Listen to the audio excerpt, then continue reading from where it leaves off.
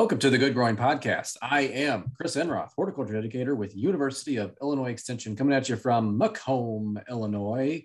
And it is a hot one out there. We are recording about the end of July, and the temperatures match the season. So it is a scorcher out there. Today, we are going to be talking about growing in containers. So if you do that now, you've probably noticed it's a bit more work in the summer heat. And to help us out, we have our co-host with us every single week. We have Ken Johnson, horticulture educator in Jacksonville. Hey, Ken. Hello, Chris. It's definitely warm and sunny out. It's not good for redheads. That's true. I know. And I know Katie Parker, our other co-host, who's usually here, is sweating it out at the Adams County Fair. And so I hope they stay cool there because it's hot. Drink lots of water. Lots of water. Redheads like Ken need to stay in sunscreen and shade. Yes. Oh my goodness. Well, Ken, today we're talking containers. And so I want to ask, I know over the last couple of years, we've talked about what we do at our own home and gardens. I know you have some pretty interesting containers, but I'm curious, are you growing edible plants like vegetables, herbs, and ornamental plants like flowers? Or do you just do one or the other? What do you prefer? We do both. Primarily ornamentals. We've got some potatoes that are growing in pots, and we've got some blueberry plants and raspberries that are kind of bred for pots, for container growing in pots as well. So, how about you? Well, for the most part, in the past, when we had a smaller house or we had a very small backyard, it was mostly container vegetables. And I really enjoyed that. And that has kind of followed us along to our new place where we have a bit more room, but I have a few more vegetables in the ground, but I still grow a lot in containers for vegetables. But for the most part, on my deck and kind of in the front part of our house, it's all flowering plants. And we have a couple, mixed containers, but also I like just putting like a single plant in one container, say like one coleus, and just let that go. I don't mix and match too much. Do you guys mix and match, put different things in a container? Sometimes if we have leftovers, whatever's leftover gets thrown in a pot. But yeah, I'm not very creative. I just kind of it's one and done usually. That's why I'm the same way though. I'm not creative, so I just put one plant in a container, and I'm just like, if I don't like it, I arrange different containers together in groups, and I can move and I can edit as I will. So, yes. So do you have a unique type of a plant that you grow in a container, or something fun that you enjoy? Well, we've got, let me think, like 6 or 7 plumeria trees. So those are one of the flowers they used to make leis out of and stuff. So they're a tropical. We got those when we lived in Florida. But you could grow those outside year round, or only bring them in every once in a while. And some of those are getting to be 8-9 feet tall. So we're gonna have a decision to make here in a few years because our ceilings are 10 foot. So how we're gonna overwinter those. Usually every year for Christmas, kids get me some kind of tropical fruit. So we got dragon fruit, which is a cactus. You can find those, the kind of red fruit that looks kind of like a dragon egg in the stores. We've got one of those. And that thing is crazy. It puts on a lot of growth. I'm not sure what we're going to do with when we start bringing it inside. We've got some citrus trees. We've got a lime tree, an Australian finger lime. We've got some vanilla vine or orchid, miracle fruit, which is that fruit that when you eat it makes everything that's sour taste sweet. So you eat a fruit and then bite into a lemon, it tastes like lemonade. Have one of those. I'm probably forgetting one or two, but those are the ones that come to mind. You've totally blown me out of the water, Ken. I have nothing like that. That's like, I have marigolds and maybe some petunias. I did get one from my mom this year. She bought this plant and she brought it to me. It's called curry plant, Curry. And it has a gray pubescence. It's a small, very fine textured leaf. I don't, it's not related to like turmeric or anything like that. It's a different thing, but I think it has the common name that it has. I don't know the scientific name. I'm sorry. But when you brush the foliage, it smells like curry powder. Mm-hmm. So it's pretty neat. I don't know if you heard of that one, but it's a fun one. We've also have a coffee tree that's small. Mm-hmm. My wife likes tea, so kids and I got her a tea plant for Christmas this year. So the plumeria, does that flower each year? Can you get it to flower in our neck of the woods? So yep, at least one of our trees has bloomed every year for the last 4 or 5 years. A lot of times they kind of start putting on the flower buds in the fall, mm-hmm. and then we bring them in, and they go dormant during the winter, so they drop all their leaves and stuff. And then when we bring them out in the spring, we'll kind of resume growth and start flowering. So we've got 2 pretty big flower clusters right now on there, and they smell amazing. So mm-hmm. I can take some pictures and we can show that for those on YouTube. Perfect. Yeah, if you're watching us on YouTube, we can edit in some photos here of what we're talking about. If you're listening to us on your podcast platform, just use your best imagination, or you can click the link in the description below. That'll take you to the YouTube channel. Use your Google skills. That's right. Use the old Google. Okay, Ken. Well, I was going to ask you this later, but now we're kind of on the topic. I wanted to get any, is there anything special you do, say for those plumeria trees? They're woody, right? They're like, as the name implies. So do you have to prune them? Anything special? We're kind of getting to the point we probably should. But we don't. We just bring it, would haul them in and out in the fall when it starts getting cold. Usually when the temperatures start getting down in the 50s at night, we'll start bringing them in because they can't tolerate really any kind of cool temperatures. We do repot them every few years. We need to do that pretty soon. They've been in those pots for a couple of years now, and a lot of that potting soil is kind of settled and been used up, and have quite a few circling roots that you can see in there. So I'm going to have to do some surgery probably next spring on those. And the pots are falling apart because these are 8-9 foot trees and little pots, and they get blown over and pots break. So we're using plastic pots just because I can't imagine trying to haul in a ceramic pot that big. It'd be a nightmare. Yeah. I have helped my mom has kind of a plant collection as you described, that we haul in every fall and we haul out every spring. And she's got these pot movers that you can wrap around them. And that's what we move or use to move them. And you kind of have to like bear hug the pot to grab the handles of this pot mover. And I do remember one time we were moving a container out of the house, and I'm bending over and I'm walking up the steps, coming out the door, and I look face to face. There's a black rat snake circled around the inside of the pot. And it must have come in the fall, and we brought it out in the spring. But no mice that winter. So you probably didn't have many mice. Don't worry about it. Nope. And the rat snake had little bumps in its body, so you could tell it's been eating well. It does much better. That's right. They are a good thing. It does a better job than cats, I'll tell you. Okay, so we talked about some of the fun things that we've grown, but let's get into the basics of container growing and gardening, because where we're at right now, we're in it's 90 some degrees outside as we're recording this. And I'm having to do a lot of maintenance with containers, but I think a lot of this maintenance kind of stems from how we've initially set them up and what we've used. And so, Ken, first things first, what do we use to fill our containers with? What do we plant our plants in?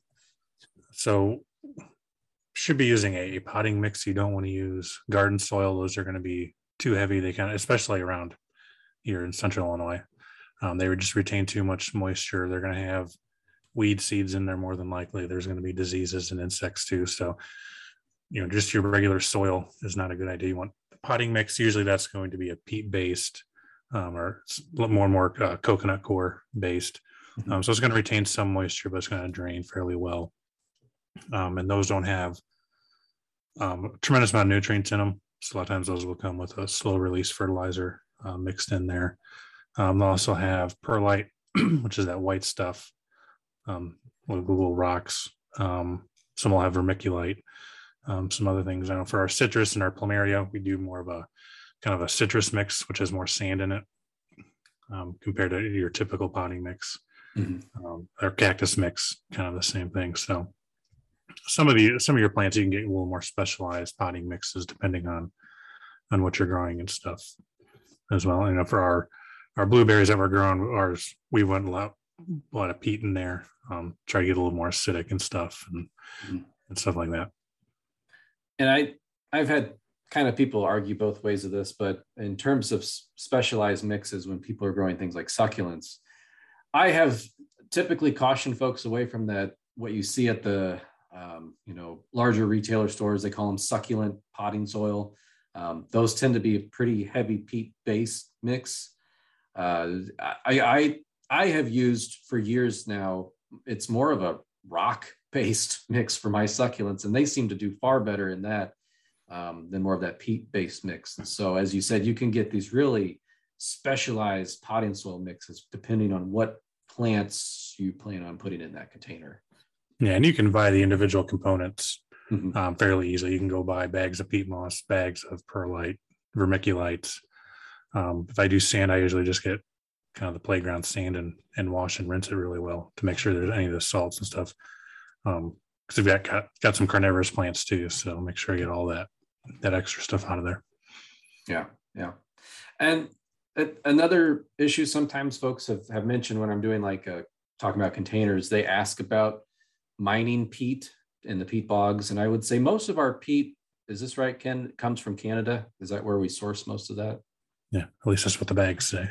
Yeah, it's got the Canadian flag on it. So we think that's where it comes from.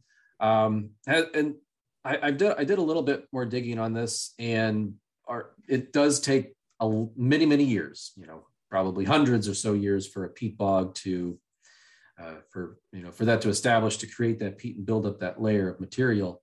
And in terms of kind of the harvest and sustainability, based on what I've read and learned, that Canada does a far better job than other countries out there. And so they kind of see that as this is a valuable resource, and they're trying to preserve it as best they can.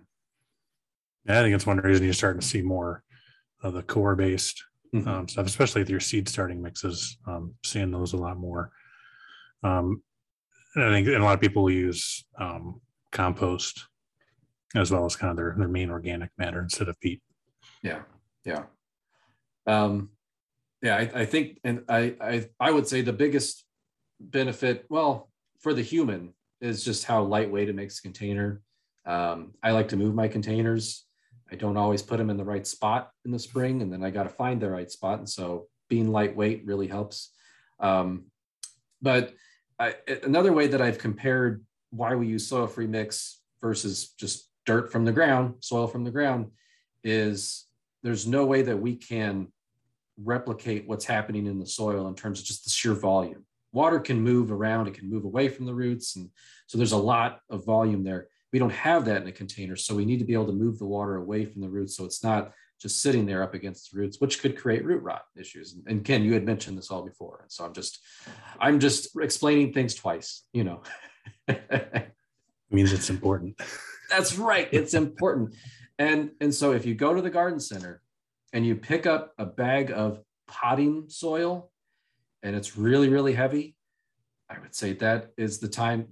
I've seen this where it's actual, like they've mixed in actual soil or garden soil in with some of that soil-free mix. It's really heavy. The potting soil or potting mix, the soil-free mix, that stuff is very lightweight, and they even compress it into bales and bags. And so, yeah, it is a little bit heavy, but for the volume you're getting, it's pretty lightweight when you compare it. Yeah, and don't call it soil. The soil people will get angry at you. That's right. Because it's not really soil. Sand, silt, and clay. I said dirt earlier, so I hope no real soil people. That's even worse. I know.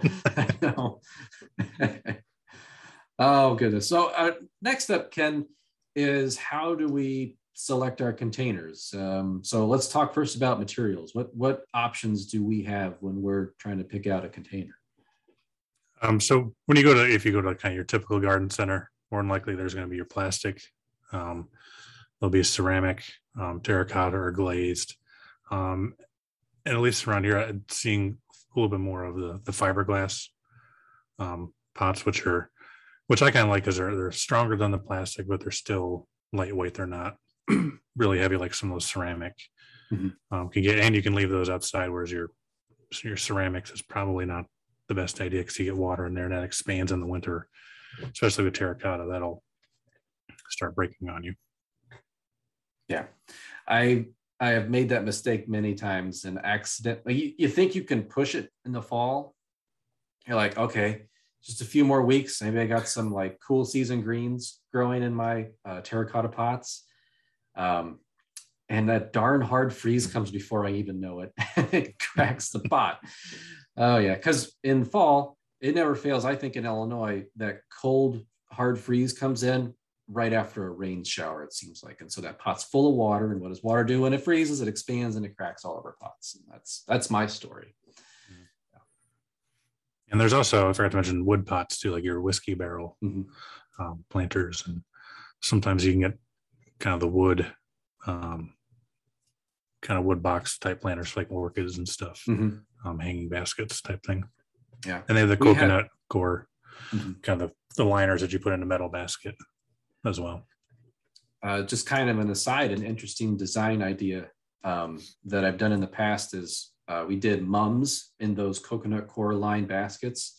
And so we had mums on top, but then we inserted plugs in the core into the potting soil. And so it was actually just a big ball of mums.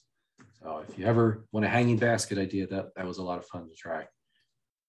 I've also heard of people taking those two halves and putting them together and just poking stuff all the way through, all the way around. That would be fun. Yes, you're a little like just ball of flowers. Love it.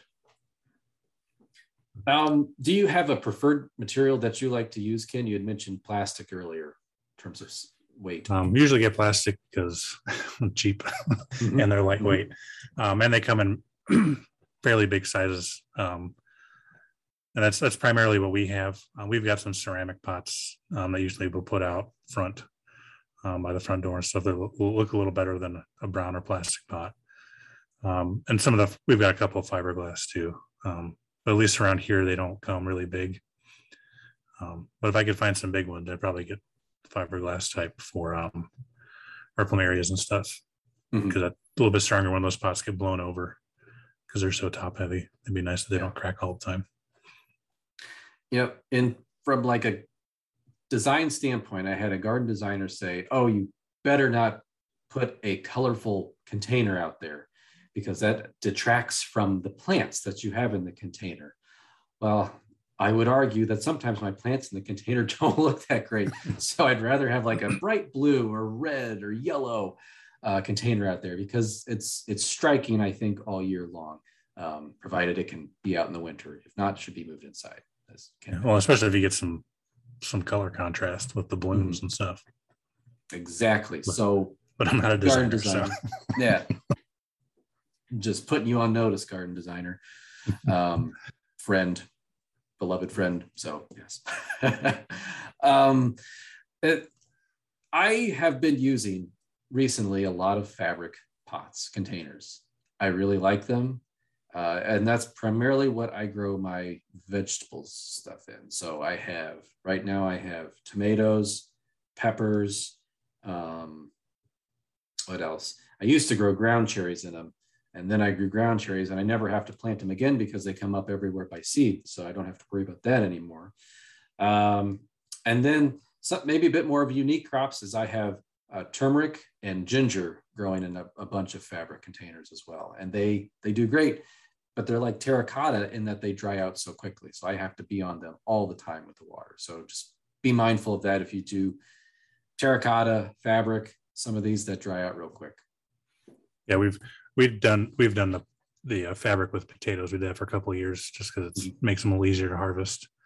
And I probably had too many potatoes in there. I probably should just put one seed piece instead of 2 or 3. Yeah, I could not keep up with the water. We were watering twice a day and they're still drying out. So yeah, we kicked the fabric pots to the curb. And yep. Yeah. Mine is kind of, the pot itself is in the shadow of our deck, and the plants just situated just right so that they're in the full sun. But for the most part, the containers are shaded, so that helps. Mulch on top helps. Like you mentioned, potatoes, they really prefer having a cooler root system, and in a container that can be hard to achieve sometimes. It can get really hot. So I found wood chips or just wood mulch helps at least insulate a little bit better. Yeah, this year I've mulched most of the pots we have, and I found that to help quite a bit with watering. Sometimes I can get away with every other day, every 2 days instead of daily watering. So Ken, the other day I had a friend contact me, and I had gifted her a rubber tree, and I measured the existing container, and it was really ugly. It was this gray plastic thing. It was cracked and falling apart. And it's like, okay, you need to get a 14-inch container, because that's what the existing one was. Or maybe you can go up one size, because we always say don't go up to like a 30-inch container, because that's too much of a soil volume, because your root system in that plant is adapted to that smaller size. So you have to slowly size it up so that you don't overwhelm it with water. Anyway, she went to the store, and she's like, nothing here is labeled as a 14-inch container. It's all in gallons. So how do we tell? How can I tell her? How do I convert a 14-inch container to a gallon size container? That is a very good question.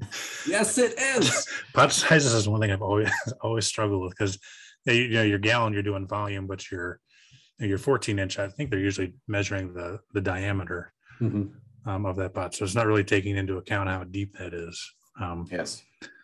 So it's kind of almost an apples to oranges comparison there. So in that situation, I would probably take a ruler with me and start measuring pots, or tape measure, borrow one from the hardware department and measure the go put it back. Just take it back when you're done. That works.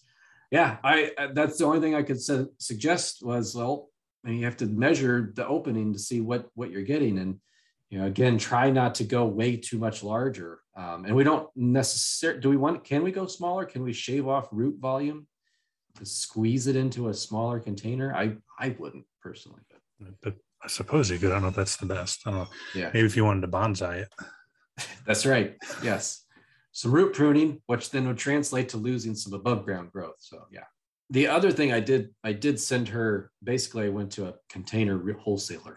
They had a chart, and I was like, this kind of helps you equate what the diameter is to the gallon size, the volume. But then they also just have containers that just have random letters and numbers on them. So I don't know what those are. I think it's probably, if you're in the nursery trade, it all makes sense, but it does. It does. And I only pretend to be. Yes. I don't even try. So potting soil can be expensive, and I'm planting something in the container. And we talked about how important drainage is. I can go to Google right now, or Bing, or your search engine of choice, type in improved drainage in containers, and it will tell me to put rocks or gravel in the bottom of the container. So can I do that to save money on potting soil and give me better drainage? You can do it. It's not going to help you with your drainage, though. I like how you answered that. You can do anything you want. That's right. That'd be a good idea. So you can, if you put those rocks in the bottom, and there's videos I'm sure you can find this online. You get a perched water table, so the water will travel down through your potting mix. It hits that rock, and it doesn't like transitioning from one media to another. So it just kind of sits in that soil, or that potting mix, and just gets real saturated. And unless you get a kind of a tremendous amount in there, then it'll start going through. But a lot of times it will just sit in that mix. In your potting mix is a lot more moist than it needs to be, and can lead to root rot and stuff. So, and a lot of times you hear people put it in there too, because they don't want the media falling out of the holes at the bottom. You put a coffee filter at the bottom, or cut out some newspaper, put that on the bottom, just like a single layer, just enough to keep that stuff from falling through the bottom. And then over time, the roots will go through that and kind of hold everything together. So as that filter, that paper decomposes, You shouldn't have too many issues with your media coming out. You should probably have a saucer underneath anyway. Mm-hmm. If you've got drainage holes, so your water's not getting in everywhere. And that saucer could help hold some of that media that may fall out too. Yes. Now, I don't use saucers when my plants are outside, and that is to the detriment of my wood deck. That's not good for the wood deck, so just keep that in mind. It keeps the wood, it holds, like it stays more wet under there, and I probably need to do some sanding and resealing there. So saucers, I think, are important. The reason why I don't is because I can be lazy sometimes, and I don't empty out the extra water, and maybe I get mosquitoes, and so I'm just trying to check some tasks off my list here. So yeah, I'm on the same boat and say, do as I say, not as I do type situation. Exactly. Because you do have to empty those saucers out if they fill up with water. So you don't want, again, your plant to be sitting in water. And also that's like, I found to be a wonderful breeding site for mosquitoes. It is. So at least empty them out at least once a week. Exactly. As far as mosquitoes go, probably more often if you don't want your plants to be waterlogged. Yeah. So don't put rocks or gravel in the bottom of the pot. It doesn't help with drainage, as Ken mentioned. And we really want to be giving our plants as much soil volume as possible. All right, Ken, for many years, I have been of the kind of similar with the saucers into my containers. I don't really want to have to work too hard at keeping my containers going. So I have omitted or just not even done any type of fertilizer. And my plants have paid for it. You get to about midsummer or late season, and the containers, the plants in them look pretty bad. Stunted, maybe they're not flowering or fruiting as much. This year, I did a little experiment where I had just plain potting mix, planted about 50 marigolds in that. Then I had potting mix that I mixed in a slow release fertilizer, and I planted 50 more marigolds. The difference, and I'll throw an image up there right now, the difference is staggering, the growth levels of the two different treatments. Do you do fertilizer? Should we be doing fertilizer now? It's the end of July. Is it too late? What should we be doing? So usually the potting mix we buy, we usually get the stuff that has the slow release fertilizer already in it. So don't typically have to do too much extra. And that stuff is probably good for a year, kind of a growing season after that. If you're kind of using the same potting mix, it would be good to either mix some more of the slow release in there, and you can buy just containers of the slow release. Mix that in, put that into the soil, your growing media in the spring, or you can use a kind of a liquid or even another granular, just a quick release liquid or granular. Mm-hmm. And how much and how often is going to depend on the pot size and what you're growing and all those other qualifiers. But just read the label, and I'll tell you how much to put on and how often you need to do it. But yeah, this time of year, if you haven't had any fertilizer in your pots, would probably be a good idea. Because most of your peat moss and your coconut gourd don't necessarily have a lot of nutrients in them. They're kind of a nutrient poor media. So providing some of that supplemental nutrition, that fertilizer is going to help a lot with your plants. Mm-hmm. And we still potentially have at least 2 months worth of growing ahead of us, if not 2.5 months, depending on when our first frost happens. Yeah, I would say especially important if you're trying to grow vegetables. If you're growing tomatoes, peppers, anything that's going to be fruiting, having some adequate levels of nutrients in there is going to be important. Yeah. I will tack on to my story. So now that I did those 2 treatments, non-fertilizer compared to like a slow release mixed in. So now being this late in the season, I'm not going to take the time to mix in a slow release into those existing containers. As you mentioned, Ken, I am just going to do some type of a quick release, some type of a foliar fertilizer that's just going to get watered into the container. It's quick. It doesn't stick around very long, but it gives them a little boost if you need to do something like that. And in terms of synthetic versus organic, the shelves of your garden center are full of both options there. So you have many things to choose from. And I would say for most of your more quick release, especially if it's a liquid, it's probably every 2 weeks. You'd probably want to put that on again, depending on what that product says. But it's probably not going to be a one and done with your liquid fertilizers. Yeah. One thing that we have found, because we have used fish emulsion before, if you have raccoon issues like we do in my house, they smell that and they think you have buried fish in your containers, and they will just tear up the containers looking for that. So word of caution, fish emulsion works good. It can grow really healthy, good plants, and also draw in some raccoons. So might need to keep the dog tied up out there or something. Hey, don't put that on your sweet corn. Oh no, they don't need any more incentive for that. Well, Ken, finally, as we are battling the heat and hunker down in the air conditioning, our containers maybe aren't that lucky. So I'm out watering at least once a day. So I've watered my containers this morning when I got up. I will go home tonight and I'm going to check. And I have had instances where some of the containers that are more full sun or maybe more on the edge of, say, a group of containers, those are dried out already. So they get a second watering in the evening.